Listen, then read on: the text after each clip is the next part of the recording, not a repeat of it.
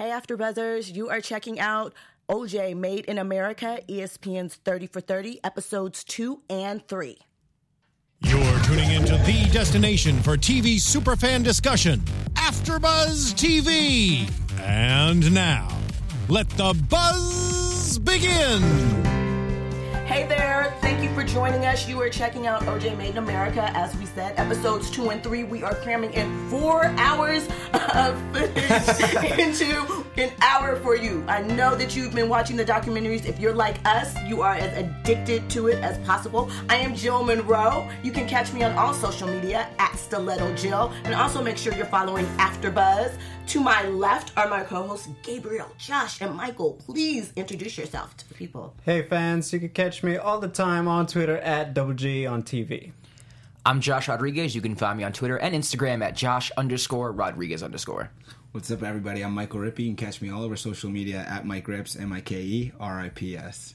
So, now that you have met the panel, we have to jump right in because there's a lot to cover. So, episodes 2 and 3 sort of brought us to the point of OJ's career, the later years, his last years in Buffalo and then on to San Francisco, and also his relationship with Nicole. When we left off in episode 1, we were just meeting Nicole, right? Yes. And she was 18 years old, a waitress at the Daisy in Beverly Hills, and that's where OJ met her, immediately knew that he wanted to marry her. We got the details of a rough first date, and now we're here. They have been dating. OJ is on the twilight end of his football career and plunging headfirst into his acting career. And we're also looking at the same time, the city of Los Angeles. And while OJ is moving further away from the community and the issues that are taking place there, in South LA, there is much strife between the people of the city and the LAPD. So, where should we start, guys? There's so much to talk about. So much to talk about. Let's start with OJ and Nicole and the development of their relationship.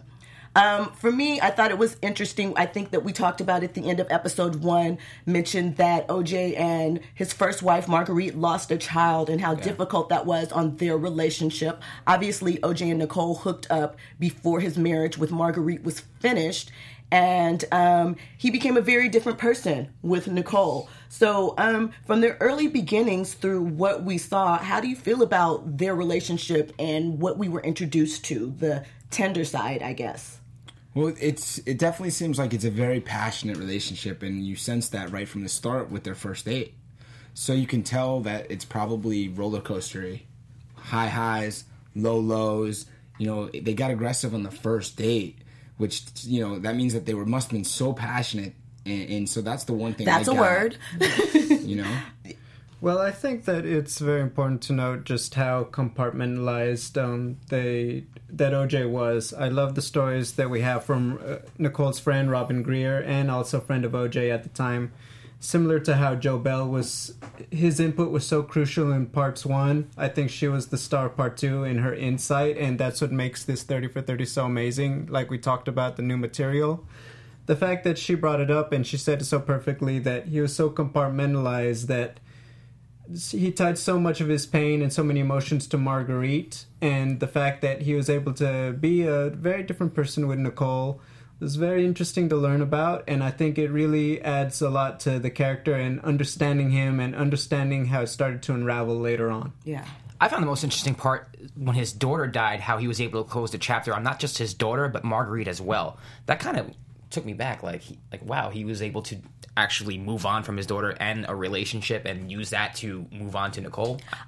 For me, what it felt like is that he had already moved on from Marguerite and used that as an excuse to kind of weird, propel himself into his relationship with Nicole, and a very controlling relationship. Right. I mean, in episode 1, there was discussed how 2 weeks after their first date, he was getting an apartment for Nicole, who was 18 years old and in college, had just graduated high school, and a car, and like, I don't want you to go to school anymore. So there definitely was something about her that drove him in a very different direction. Yeah. And it came at a perfect time because he was ending his career. And as I think he said in his Hall of Fame speech, Nicole, for him, helped transition. He said he learned early on, those first 3 years in Buffalo, how he knew that he was going to be a mess without football, that he would have to have something to funnel his time in. And I think that's when he made the decision that Hollywood and acting and where I can get that constant attention is going to be it. And somehow she fed into that. I also thought that from part 1 through part 2 and 3, we can clearly see the evolution of OJ as a human. I mean, I was saying after part 1, there were so many scenes and footage of him as a young man that I thought he was, charming, kind of a lot more humble, had a humility to him, at least that I had seen from part 1. And in part 2 and 3, you start to see the transition from that character to a more aggressive, loud, outspoken, he's got years on him, and you start to see how he's kind of changing. So let's kind of step back then and take a look at the city of Los Angeles and what's happening with it at the same time. The documentary talked about in 1979, there was a woman in South LA, actually in Watts, Eula Love, who was shot 8 times over a delinquent gas bill. And it just kicked off a series of murders and unrest in South LA, with police going into apartments and homes and just destroying the home, looking for drugs, small amounts of ounces and things like that. Meanwhile, over in Brentwood and those areas, they have no idea that this is happening to people. They can't imagine that something like this, the police would do something like this. I remember growing up here in the 80s, there was even, because there were tanks that would go into those neighborhoods to break down the doors, and there was a rapper that had a song called The Batarang. I mean, it just, looking at that footage was terrifying. You can't imagine being at war, and that's essentially what it looked like. The thing that was interesting to me that I forgot, that I didn't realize, is during that time period, LA actually had a black mayor that had been in place for 12 years, like through all of the Daryl Gates, who was the police chief, who followed the first one who sort of set the military order for LAPD and the standard to take no prisoners. LA still had a black mayor. So it's kind of interesting that there was this much going on within the community when at the top ranks of the city, they were represented in theory. So I know that's a mouthful. What do you guys think of all of that? I mean, it's just so much. Definitely. For someone who doesn't remember well those days, and really I've only ever seen sparing images as far as on television, and, because it is brought up, you do learn about these things. For myself, seeing that, I think it really is very startling, and it's very different to see, to know the world was very different back then. And I think one of the parts of 30 for 30, as I understand this episode, they bring out parallels. There are supposed to be things you notice that, we still struggle with a few things, issues. It's no secret that there are areas in the United States still struggling to have cohesion and fair judgment with their local police department. So I thought having that, it was very, very informative, very insightful, and it really... A lot of Ferguson parallels almost, if you think about it. Yeah. That's what I was going to say. So much of Baltimore. There's a lot of parallels, not just Baltimore, but especially right now in the type of age and climate that we're living in, that you can look at the part 2 and 3 and start to see, man, this stuff was going on then, and we're starting to see a lot of it kind of go on right now in our times. And it's crazy for me, just speaking personally. I knew of the Rodney King incident, but I wasn't old enough to actually understand what happened during that incident, and I wasn't old enough to even remember the cases that they discussed before, like the case you just mentioned. I forgot the woman's name when she was shot in the back of the head. Latasha Harlins was a teenage girl that was shot in the back of the head by a Korean grocer who received 5 months probation for the murder. So as you can see, it sets up to show that the city of Los Angeles, especially in South LA, was really fed up with LAPD seemingly not taking Black Lives Matter, sort of seeing that in reverse at that time period, not valuing the lives of these community members. And I thought there was an interesting quote. I have it here. I forgot who said it, but he said that racism is not the Korean killing her, but racism is the court system that allows her to kill her. Absolutely. And I thought that was an awesome quote. Yes, there was also the footage when the riots began of the truck driver that they dragged Reginald out. Denny. Yeah. Reginald Denny, That was crazy. That was terrible. I remember the footage from the Korean in the grocery store, and then the same thing. Some of the footage, I can't believe that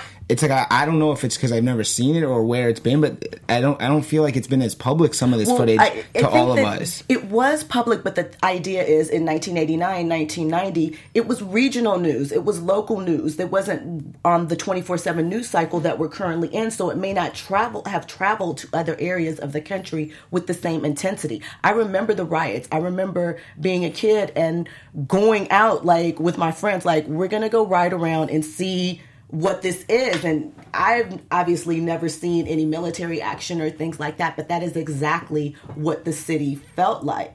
So let's bring it back around to OJ, what's happening with him in this time. He and Nicole got married in 1985. They had their first daughter soon after. And now we start to see a change in their relationship. When we start to hear about OJ is still a philanderer. He is still out in those streets, as most professional athletes of that time were known to do. He's partying. He's going to all-white golf clubs, getting accused of cheating at golf, which is a great And they said he wasn't trying to hide it either. He was very brazen about it. They had the golf cart that followed him called the Juice Patrol.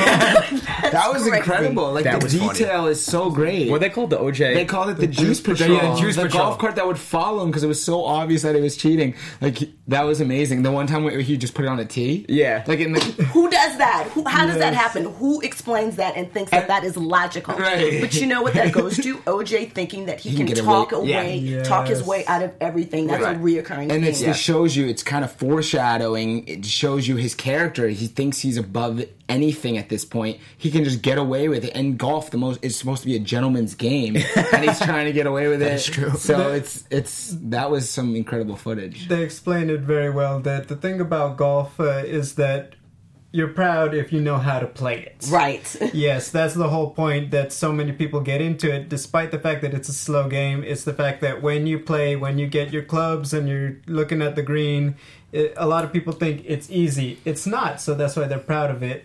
But I think this point also illustrates something, the growing change in OJ as far as maybe not being able to put up so many appearances. You know, if he was truly committed to blending in, so to speak, I feel like, would he have taken golf more seriously? That's one of my biggest questions. I mean, I think you have to look at OJ's age. What we kind of skate over is the fact that OJ was 12 years older than Nicole when they met. So by this point, 5-7 years later, he's mid-30s. He's a businessman. A lot of business deals happen on the golf course. Right. So, and with his competitive edge, he's, doing a bunch of different, he's doing his OJ, which we saw, he felt like his face was the ticket to get him into anything that he desired, no matter what. And we see how that played out in his home life with Nicole, where they obviously had a very passionate and loving and fun relationship. Well, they went to the wedding, and his wedding speech was really nice. I really enjoyed the scenes from his wedding. He looked so happy. They talked about how happy he was at the wedding. They talked about how the house, everybody wanted to come over their house. From athletes, it was the place to be. Yeah. So their relationship, early relationship time, was great, and through the wedding scenes, but then it started to deteriorate and change. And one of the first things that Nicole mentioned, one of the earliest things that happened, is that she was pregnant and her appearance changed. Pregnant women gain weight, and for OJ that was an extreme issue. Yeah. And it was interesting as I was watching, I wondered, well, what happened to his first wife, Marguerite? You never hear anything about her. I wondered if they had the same sort of domestic issues. So I looked it up, and in 1995 during the trial she did one interview with Barbara Walters, and she said if OJ had ever tried to put his hands on her, he would have got hit upside the head with a frying pan. She said he never touched her. There were never reports of police activity. So that just goes to show you, usually they say that abusers have a pattern, but in this instance, it appears that whatever happened started with Nicole. So she didn't say anything about emotional abuse, physical? No, as a matter of fact, he accused her of physical and emotional abuse during their divorce trial. And obviously, towards the end, there was over money, but eventually they settled, and that was it. She went on and lived a quiet life away from the spotlight. Wow. Well, I think it has to go to some degree to talk about Nicole's psyche then as a female, maybe because she was younger than OJ, maybe she wasn't very experienced with many men or serious relationships. because clearly it was a pattern that OJ was abusing her. And I guess at the start, she never stood up for herself or kind of put her hand up and said, you can't do that. Where maybe Marguerite just laid it on him straight on, like, you can't do that. And she was stronger, and maybe Nicole just wasn't strong enough. And so OJ could get away with it once, he could get away with it twice, and so on. Because at one point, when we see the scene where she calls the police, she said it was like the 8th time. It's happened 8 times. Right. I mean, which is crazy. And that's that 8 times you call, so it's happened more 8 than times that. people she called and the police came out, and you saw pictures from some of those times where she was clearly Brutal. bruised and swelling and swollen. And you understand that athletes and celebrity are extended a certain amount of privilege, which, if you think about it, everyone wants to be extended the benefit of the doubt. Yeah. Everyone has had a time when they've messed up and, it was a one-off. They don't want it to ruin everything. And there are people that help you, and you thank those people for giving you a chance. But with OJ, it was, a sickness. He used people to manipulate them, and he knew just how to do it with his charm and his smile. Well, I think that speaks to several different things. So one of the things we discuss is the psyche, and it's discussed that OJ had a problem. We know about his father being gay and how that affected OJ, and we mentioned it in the documentary when it comes up later, I believe with his children or someone watching the kids. Yes, his son, Nicole sat with his son next to a gay man, and OJ freaked out when they were away. Exactly. Things like that. It shows that as well as he was hiding things, I love the term they used in episode 1, this superficial pleasantness. Mm-hmm. There was always something underlying, and as he got older, we see the rising tension. I think it's also important to note that Nicole, yes, 18, young, she relied on OJ for everything. There's a reason she was a waitress at the Daisy, not necessarily a part owner. Well, here's the thing, though. Yeah, she was 18, but her parents were, certainly not OJ established, but they were definitely somewhat established. The thing that is interesting that I found once she got further into the relationship, OJ was taking care of her whole family. Yes. Her father had a Hertz ownership. He paid for one of her sisters to go to college at USC. So there's so many different things that are layered into her staying together besides not just her immediate family and those children, but her extended family. Well, I've heard, this is where, I'm going to go back to the abuse for a little bit. Mm-hmm. It didn't happen with Marguerite, so that we know of, right? So it starts happening with Nicole. Now, football players, I don't know if you know this, but, the NFL's under investigation with CTE. Concussion. Yeah, yes. CTE. A lot of people think that he had CTE. Maybe he didn't have it with Marguerite, and maybe he developed it later with Nicole and just got worse and worse and worse. I think that looks like more of the pattern to me than he was abusive all his life. And that makes a lot of sense. All of a sudden just started becoming abusive with Nicole. But do you think also there were accusations of drug use? Obviously, I don't know if you saw, in the wedding video, someone was like, where's the drugs at their wedding? Their house was obviously the party spot. So certainly alcohol and drug jealousy. He was a jealous person, and I'm not diagnosing him with CT. I'm just opening it up as a possibility. I wouldn't be surprised. I mean, that makes a lot of sense. I would not be surprised given the number of players who had domestic violence issues, and once Junior they passed Seau on, killed himself, suicide. There's been the football player from Kansas City, number of players. Tyler Sash. We could go on and on about the players. Absolutely, I think that's a clear, great point about the CTE, and also. There was a quote about his jealousy. They said he was as jealous as he was good at football. Wow. Which is pretty deep. Bringing it back to football, it brought up an interesting point. We're introduced to his relationship with Marcus Allen, who was a running back at USC, much in the mode of OJ. He's OJ, 2.0, essentially. OJ. And OJ took him under his wing. I guess they acted together on that First and 10 show that used to be on HBO, and generally were friends. And what we learn as Nicole gains her independence and is tired of OJ's cheating ways and just growing as a woman, and as she starts to leave, they went through several separations. 1989, I believe, was the year when New Year's Eve, the most explosive altercation happened between the two of them, where the police officer came and Nicole came out of the bushes and he escaped in his Bentley. Yeah, he's getting away.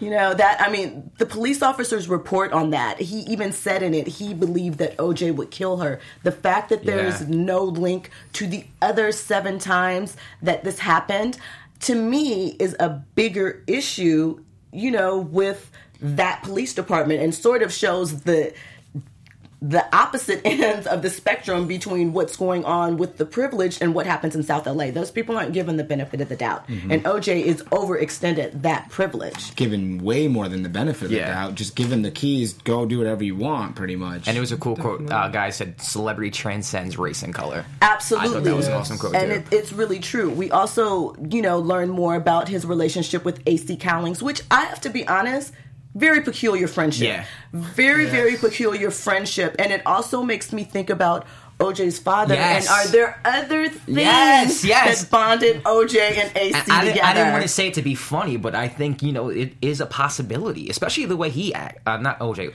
AC acts. the way I AC mean, you're acts. buying matching cars. Here's the thing that was always so puzzling to me. AC drove the getaway car, but he also is speaking at Nicole's memorial service. It's just... It's weird. It's a lot. It's It's weird. too much. I think it speaks to definitely an issue. Exactly what I'm not a physician or psychiatrist to say, but I do believe it's easy to determine that he was very obsessed with OJ on a level that you would not categorize as normal. Right. And At this was all. before he was famous, too. Yes. This was always. Since they were in high school. That- I mean, they that told story- the story about him stepping in front of the gun. He Right. was going to take a bullet for OJ. Yeah. Look, I know that they're ride or die homies, but explain to me what he had done for you at that point. Right. That you're willing to take a bullet for him. And you could even justify that, but you can't justify still being friends with him after he steals your girlfriend. Exactly. And then marries that girlfriend. And Exactly. then has kids with that girlfriend. Exactly. The whole thing. And then leaves her. Yeah. I can't. I don't care who you are. So, kind of going back to Marcus Allen for a second, we learned that Marcus and OJ had a tight friendship, and eventually Marcus and Nicole had an interesting relationship where they began sleeping together. It wasn't really clear to me if they were in an actual relationship or if it was just, I know Marcus was married at the time, so if I it get was the just feeling kind it was of a revenge. fling. It's A fling unlike thing. a I felt it was a benefits fling. type of thing. It was a fling. They kind That's how of it were fit. probably friendly to begin with, and that led to just some more, but I didn't think it was really, official. Do you know what I mind- found the most interesting about this? OJ still let Marcus get married at his house after he found out about that affair. That's interesting. It's just so many weird things. It kind of feels like with OJ at this point, too, that he's kind of just depends the day. The time of the day, which OJ you're going to get. Yeah. That's a good point. You might get the OJ that's the charmer, he's good to go, and then by night he's about to attack. And it just depends what day you're on with him. He could be hot or cold really quickly. Yeah. Speaking to that, I felt like it was OJ playing an angle when I saw that with Marcus, because when I think about it, he's getting to that point where he's maybe not as connected with the younger athletes coming up. Marcus was his tie to say that, hey, still being a part of this world in the NFL, because he'd done his steps to distance himself. It's said he wasn't the best commentator. He had the deal, but he did receive a lot of criticism. He was focusing on his entertainment career. So I feel like his relationship with Marcus, it was just OJ playing another card. I also kind of think that OJ might have been a little jealous of Marcus. Absolutely, yeah. Yeah. And so to kind of he maybe saw himself, his younger self, And- that right, got away better- from him. a better yes, self. yeah. and because the younger thing, maybe you're living in the past a little bit, and I think he probably wanted to keep Marcus a little close, or kind of have a little Keep your control, enemies close. right? Have a little control over the situation. And that's kind of where I felt on that. We also learn about the extent of OJ's jealousy when we learn about OJ being in the bushes outside of Nicole's home, watching her and her boyfriend at the time having relations. So, I mean, you have to really think about the psychology of a person that is going to sit there and watch you and then come back the next day to confront you.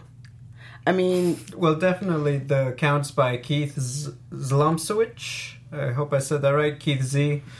I felt they were very chilling. When you when you hear just the extent of OJ's jealousy, the physicality, the amount of terror he tried to put in Nicole, I thought that was just phenomenal content that I don't think people have seen in a long time. Right. And he even mentioned Keith did, he said OJ came in, but he wanted to talk to Nicole separately. Yeah. He could hear them loud, and then when he walked out, he shook his hand like it was all like normal or cool. And you said he flipped the switch. He was that OJ. Crazy. That's a sign of a psychopath. Right. Yes. I mean, he or a sociopath. Yeah. One of the two. Yeah. Just flipping it up, at any given moment and just regaining that smile. So, I think that we can head into episode 3 now. Yeah. Ready? We did pretty good. All right. If we missed something, let us know in the comments. Please Absolutely. let us know. Yes. Catch it out. Because it is a huge episode, and it is. sparked so much discussion on social media. I think that thank you to everyone who's watching, because we've gotten so many views, and I think it's because everyone wants to get in on this conversation. It's riveting. Yes. It's really riveting stuff that everybody can watch and feel a part of and kind of understand, think about where they were, their family, how it relates to everyone. It's definitely. So, moving into episode 3, which sort of gets us ready for the trial and the events leading up to the murders and the arrest. One thing that I found interesting that we learned was OJ's punishment for the New Year's Eve event. He basically got to coordinate a golf tournament, 120 hours of community service. He also did that horrible interview with Roy Firestone, who was flamed on social media about the softball questions he threw at OJ in that interview, where he sort of just once again shrugged off the incident and just sort of left it up as a night of too much drinking and a little out of control, when now we know, seeing those photos, that it was actually much more brutal than that. I was just going to mention that I think that speaks to, yes, his preferential treatment, they mentioned that, but also how in the pockets he had the LAPD, at least through Ron Shipp. There's no question that he did cultivate a relationship that did garner him a pass in a sense. Here's the thing that I think about that. He garnered a relationship that adhered them even more, but at the same time, what did they talk about? One thing that is that, what's the quote that you said again, Josh? Celebrity transcends race or color. And I think that you will find that a reoccurring theme in no matter what we're talking about, people want to be close to other successful people. Yes. And so for those cops, even if they didn't necessarily have that buddy relationship with OJ, they probably would have wanted to. So it felt like a moment in the sun. Mm-hmm. Also, you said a great point in part 1, and he even mentioned it in part 2. I didn't quickly mention it, but he said you are judged on your abilities. So it didn't matter, any skin color or whatnot. It's just you're judging your abilities. And you said that last week. I wanted to mention that. So as we head into episode 3, we start building up. We obviously know that OJ and Nicole at this point are separated, that Nicole is dating and for the first time really enjoying her life as a young woman, because she's never had that. She's been with OJ from her late teens, all of her 20s, and now she is enjoying herself, going out with friends and trying to free herself from the former life with him. But we all know he's very, very controlling. So they had a dance recital for Sydney that the entire family went to that night. And then there was a dinner afterwards. And Nicole's mother left her glasses at the restaurant. And we kind of know what happens from there and everything that's going on. What I wanted to ask you guys about is that there is a book that was written by William Deere that came out a couple of years ago that presented an alternate theory. Because one thing that people have always talked about is if OJ didn't do it and all of that evidence, who could have? And it brings up OJ's son, Jason, who had military training and some psychological issues, and presents a bunch of different theories of how it, could have been him or so forth. As we went through the trial, the pieces leading up to, Mark Fuhrman, which we can all talk about all day, and all the botched moves. Side note, the star of episode 3, if we pick one for each one, was definitely Carl Douglas, the prosecutor, the defense attorney. He had I got a couple Carl Douglas quotes right here. Stories.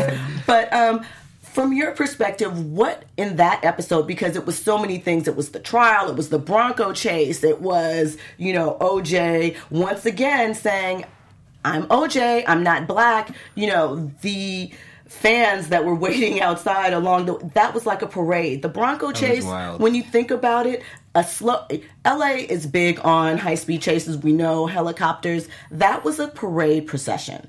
Yeah. So And he was in control completely of it. Complete control. So talk a little bit about your thoughts on sort of that time, then, what you might have felt from now.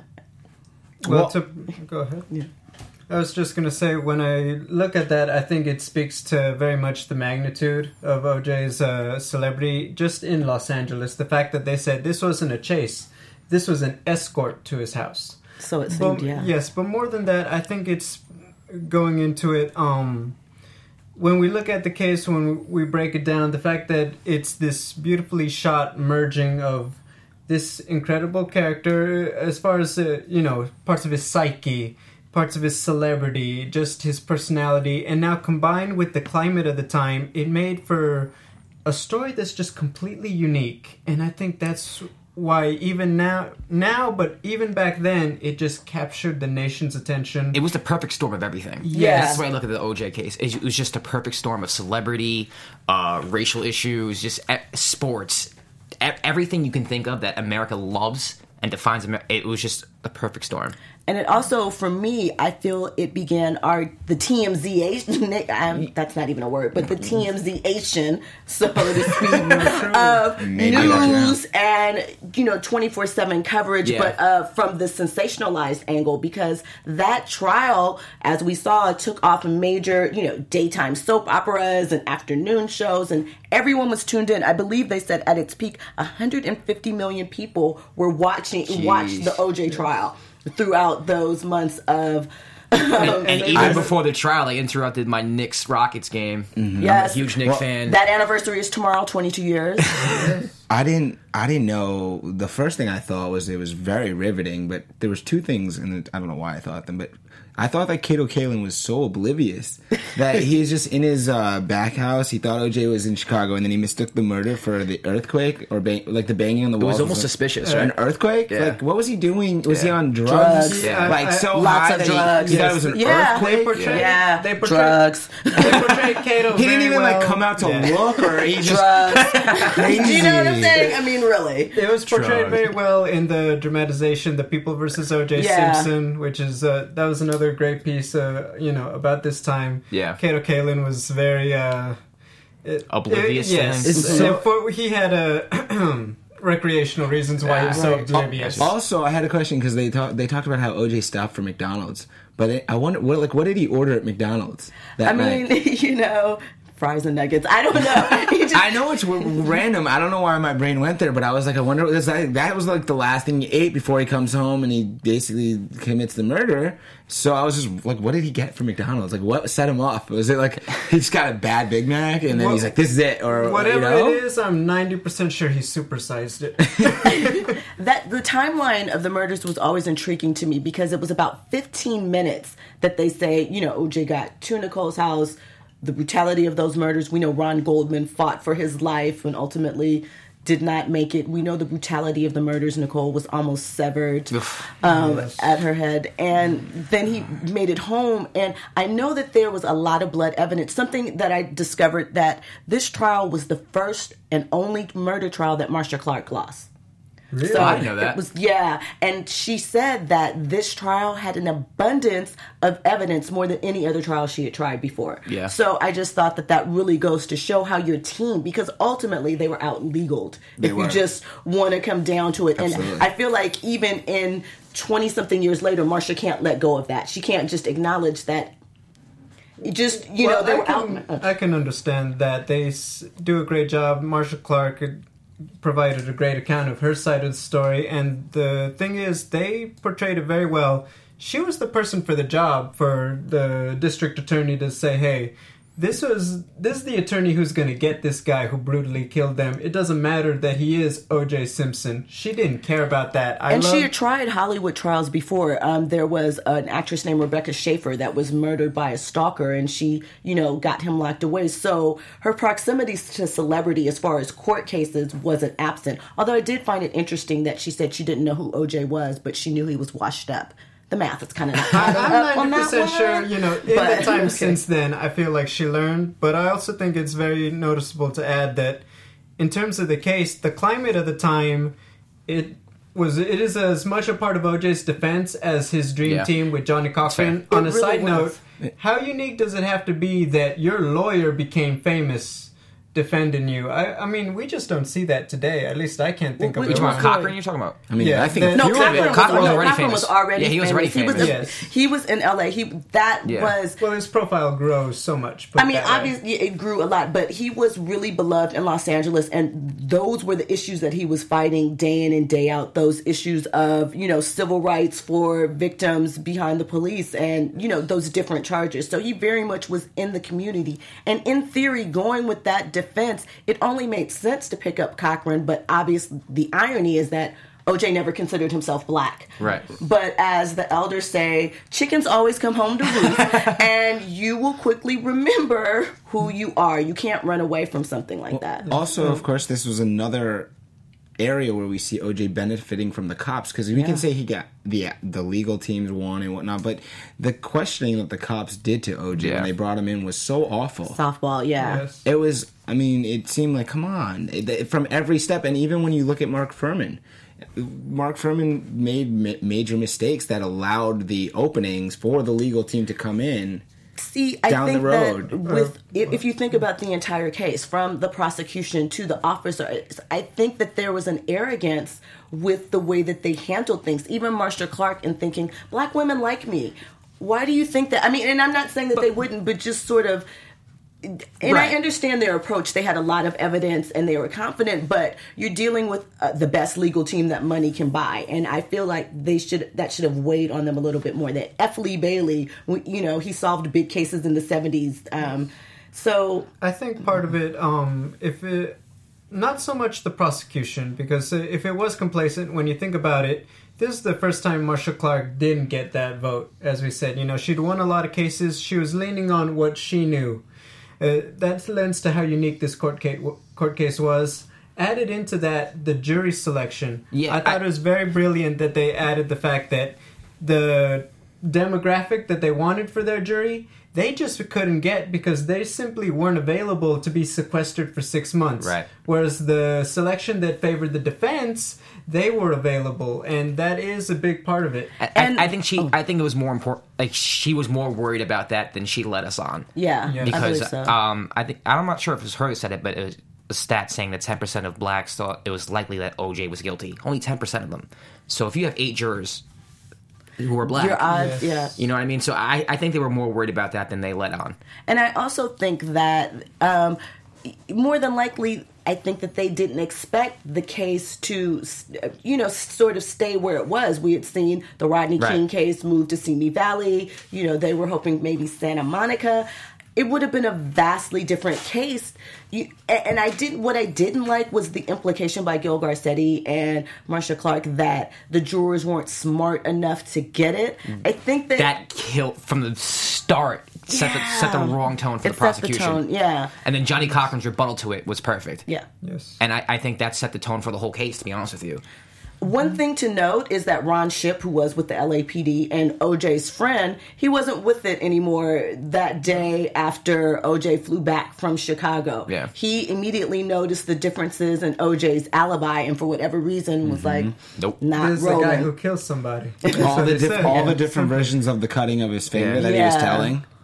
So I thought that, it was interesting that everybody didn't take that ride with OJ, although, Additionally, it was surprising, or at least it showed how Nicole's sister said how quickly she knew he did it. Right. Like right away. She was so certain. It came off as chilling almost. I mean, for me, you have to think the amount of years that they were married and the type of brutality. I read things that said that OJ would lock her in the closet and drag her across the floor. I read something that said he locked her. They were in Las Vegas one time and he locked her in. There was a private suite for their hallway. Mm-hmm. So he kicked her out of the hotel room and left her in the hallway. Maybe I'm wrong, but I just find it hard to believe that they didn't know what was happening, and they may not have known the true extent, but they had to have known, in my opinion, something. That's a number of years for them to have been married in a number of situations. And I know that that's a difficult thing to talk about, the abuse of someone with their family. And it's sort of hard to work that line, but it's hard for me to think that they were just unaware. I don't think they were unaware at all. I'm pretty sure they actually had conversations with her and tried to get her to leave him. I'm pretty sure they did, actually. If you listen to her sister talk, I mean, it sounds pretty obvious that she was against the whole relationship and she did everything she could. Yeah, if there's one thing, I feel that it just speaks to the fact that it's always so much more complicated than anyone outside the situation can know when it comes to leaving an abusive relationship. You're going to call the police, and when the police seem to be on this guy's side every time that they're involved, I mean, there's only so much you can do. I mean, Nicole was so victimized. And I think it reverts back to the passion thing. It's the lows and high highs, and so it's hard. You know, you kind of put the bad situations away after a couple days or whatever, and you think, okay, we can make it work. And you have a good moment, you think everything's great, and then it's terrible and just wild. Kind of going back a bit, circling back to the helicopter pilot that was the first to sort of spot OJ and the Bronco when they were on the run. He said something that I thought was really interesting for him to point out, that he was like, hey, Black people usually don't get to turn themselves in when they're being charged with, so there are all these things that set up that OJ really, I mean, we know that he didn't transcend his race, but in a lot of ways he did. He was given a lot of privilege that no one else would have been extended, Black or white, really, if they didn't have the celebrity attached to it. So sort of circling around to the trial and some of the stories that we heard from Carl Douglas, what did you think about the staging of OJ's house and the efforts that they made to make OJ seem more Black, for lack of a better term, for the jurors? I mean, it's smart on the, you have 8 Black women as jurors. I think it's really smart. And he said that if they were Mexican, they would have a sombrero and a mariachi band. And a piñata at the top of the steps. I missed that part. Oh my gosh. When they talked about Christopher Darden, I really kind of felt bad for Christopher Darden in this because he was in a no-win situation. Obviously, the prosecution did need someone of color on there to sort of handle the sensitive areas. It's only right. That's what inclusion is. That's what you fight for. But the fact that they brought him in so late in the game, it set him up to look like a token. Mm-hmm. And they demolished him in court. Yeah, he got destroyed. No, yes, I guess you could argue that he made so many of the crucial mistakes. We're going to get into that, I'm assuming, in part 4, but they do mention it. It's his role in the case was also a very large part of the People versus O.J. Simpson. Yeah. But I think Johnny Cochran, being the experienced legal advisor that he is, he just made the point that he understood that he could influence the fact that they saw him as an Uncle Tom. I thought it was interesting that they had a quote from OJ while he was in jail and said, "The system has forced me to see things racially where I never have before." Yeah. And then there was something else he said about, if this jury convicts me, then I guess I'm guilty. Right. Then maybe I did do it. Yeah, maybe I did do it. I mean, he's arrogant. Beyond arrogant. Yeah, it's just bizarre. Really. He was out of his mind. He really was. At that point, he was out of his mind. I mean, even going back to the excuses that he gave when he cut his finger. Yeah.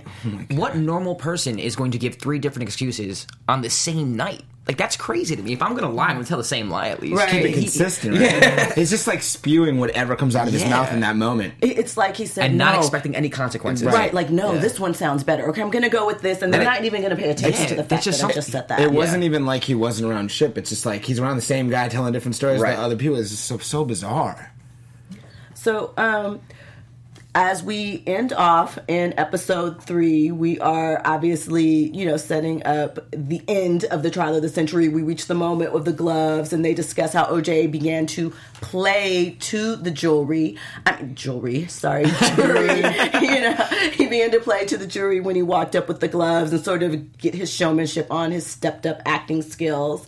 Going back for a second, something I thought was interesting was one of OJ's early roles was the movie The Affair with Elizabeth Montgomery, Bewitched. I thought, how telling was that? He was playing a cop, there was battles over their relationship and someone trying to tear them apart. It seemed that a lot of projects and things that he was involved with kind of foreshadowed his future. But back to present times, we see that OJ can't fit the gloves, and Marcia Clark, as Carl Douglas said, began to shrink in her seat. We saw moments of that if you watch The People versus OJ. Did you expect, did you expect? We know now. But do you really think that that moment sealed it for the jury? I know that we've heard different things, but do you think the gloves was the moment that just knocked the case away from them, or do you think that it was much earlier with Mark Fuhrman and the lies and the backpedaling, or just the consistent little small things that point to mishandling of the case? I don't think you could necessarily say it was just one thing in a case like this. Certainly the gloves are a big part of it, but when you think about the statements Mark Fuhrman made, even before they get started really in court, that's already something that's like, well, obviously he didn't do it. And also take into account the climate of the time. The fact that the persona of OJ, who tried so much to separate from the fact that he was black, and yet, I forget the Reverend, if I'm not mistaken, who said it quite simply, none of it mattered. And he just points at his hand because we still saw him just like that. I think that's the most telling, that the fact that this was an accumulation of events, evidence, and that's really what got it done. Certainly the gloves, but I think it was an accumulation, personally. Yeah, I agree with exactly everything he just said. And also, I used the words perfect storm before. Same thing, with everything going on in Los Angeles, with him being black, being a celebrity, I think it was just a perfect storm, and it all just came together. Yeah, I agree. I think that it wasn't one exact moment. A bunch of moments all put together. The legal teams, the people associated with it, the climate, the time. I think that clearly the glove moment, it was never going to be a positive for the prosecution because the glove was never going to fit. Right.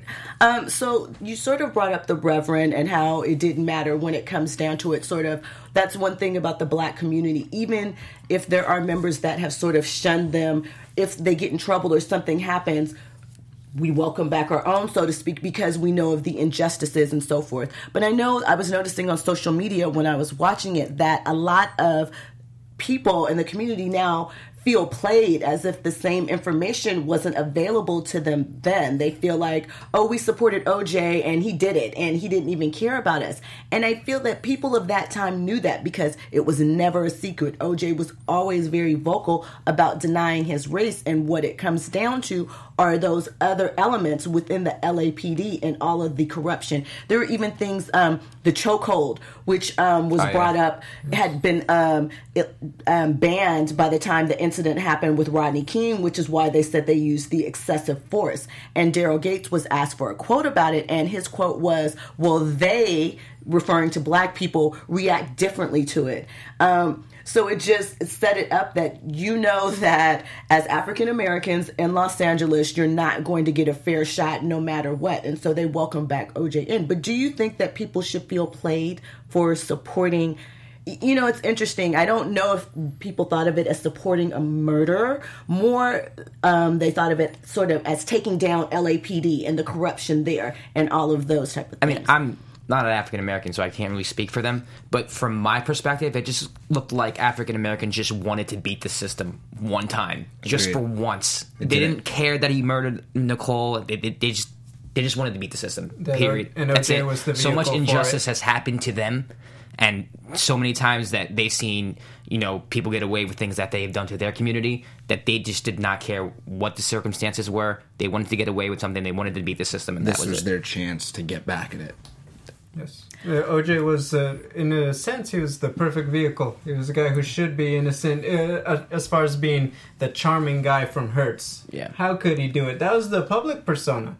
Obviously, it's been brought to light, the reality, but I think that's what, Josh is getting at.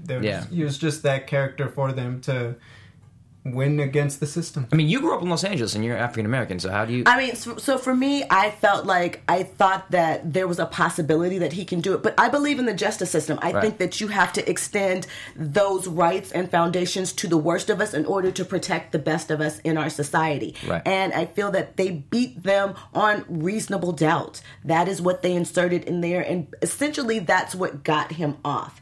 So as we are heading into the weekend in episodes 4 and 5, are there any things that you are looking forward to being covered in the last 2 episodes of this, or things that you'd like more clarity on, or you hope they go more into detail about? I haven't watched 4 and 5. I don't know if you guys have. I have not. No. Just the aftermath of the trial.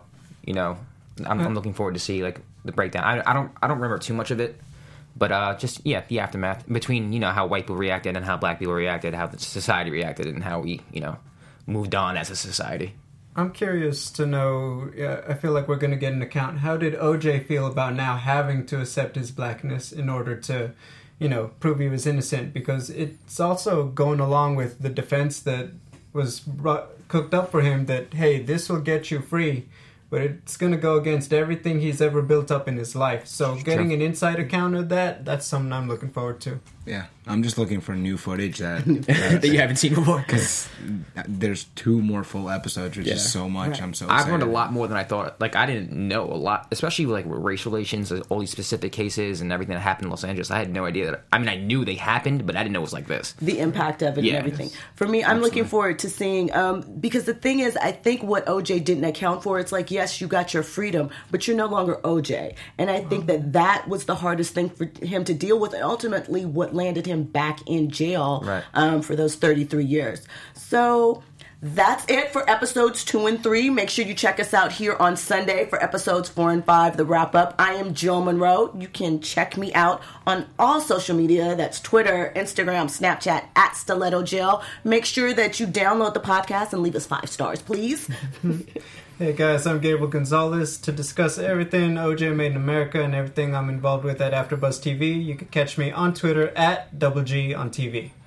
I'm Josh Rodriguez. You can find me on Instagram and Twitter @Josh_Rodriguez. Don't be afraid to have a conversation with me. And I'm Michael Rippey. You can find me all over social media @MikeRips. It's right here in the toolbar. Smooth. Thanks. We like that. See you guys next time. Thank you. Take care. From executive producers Maria Menounos, Kevin Undergaro, Phil Svitek, and the entire AfterBuzz TV staff, we would like to thank you for listening to the AfterBuzz TV network. To watch or listen to other after shows and post comments or questions, be sure to visit AfterBuzzTV.com. I'm Sir Richard Wentworth, and this has been a presentation of AfterBuzz TV. Buzz you later. The views expressed herein are those of the hosts only and do not necessarily reflect the views of AfterBuzz TV or its owners or principals.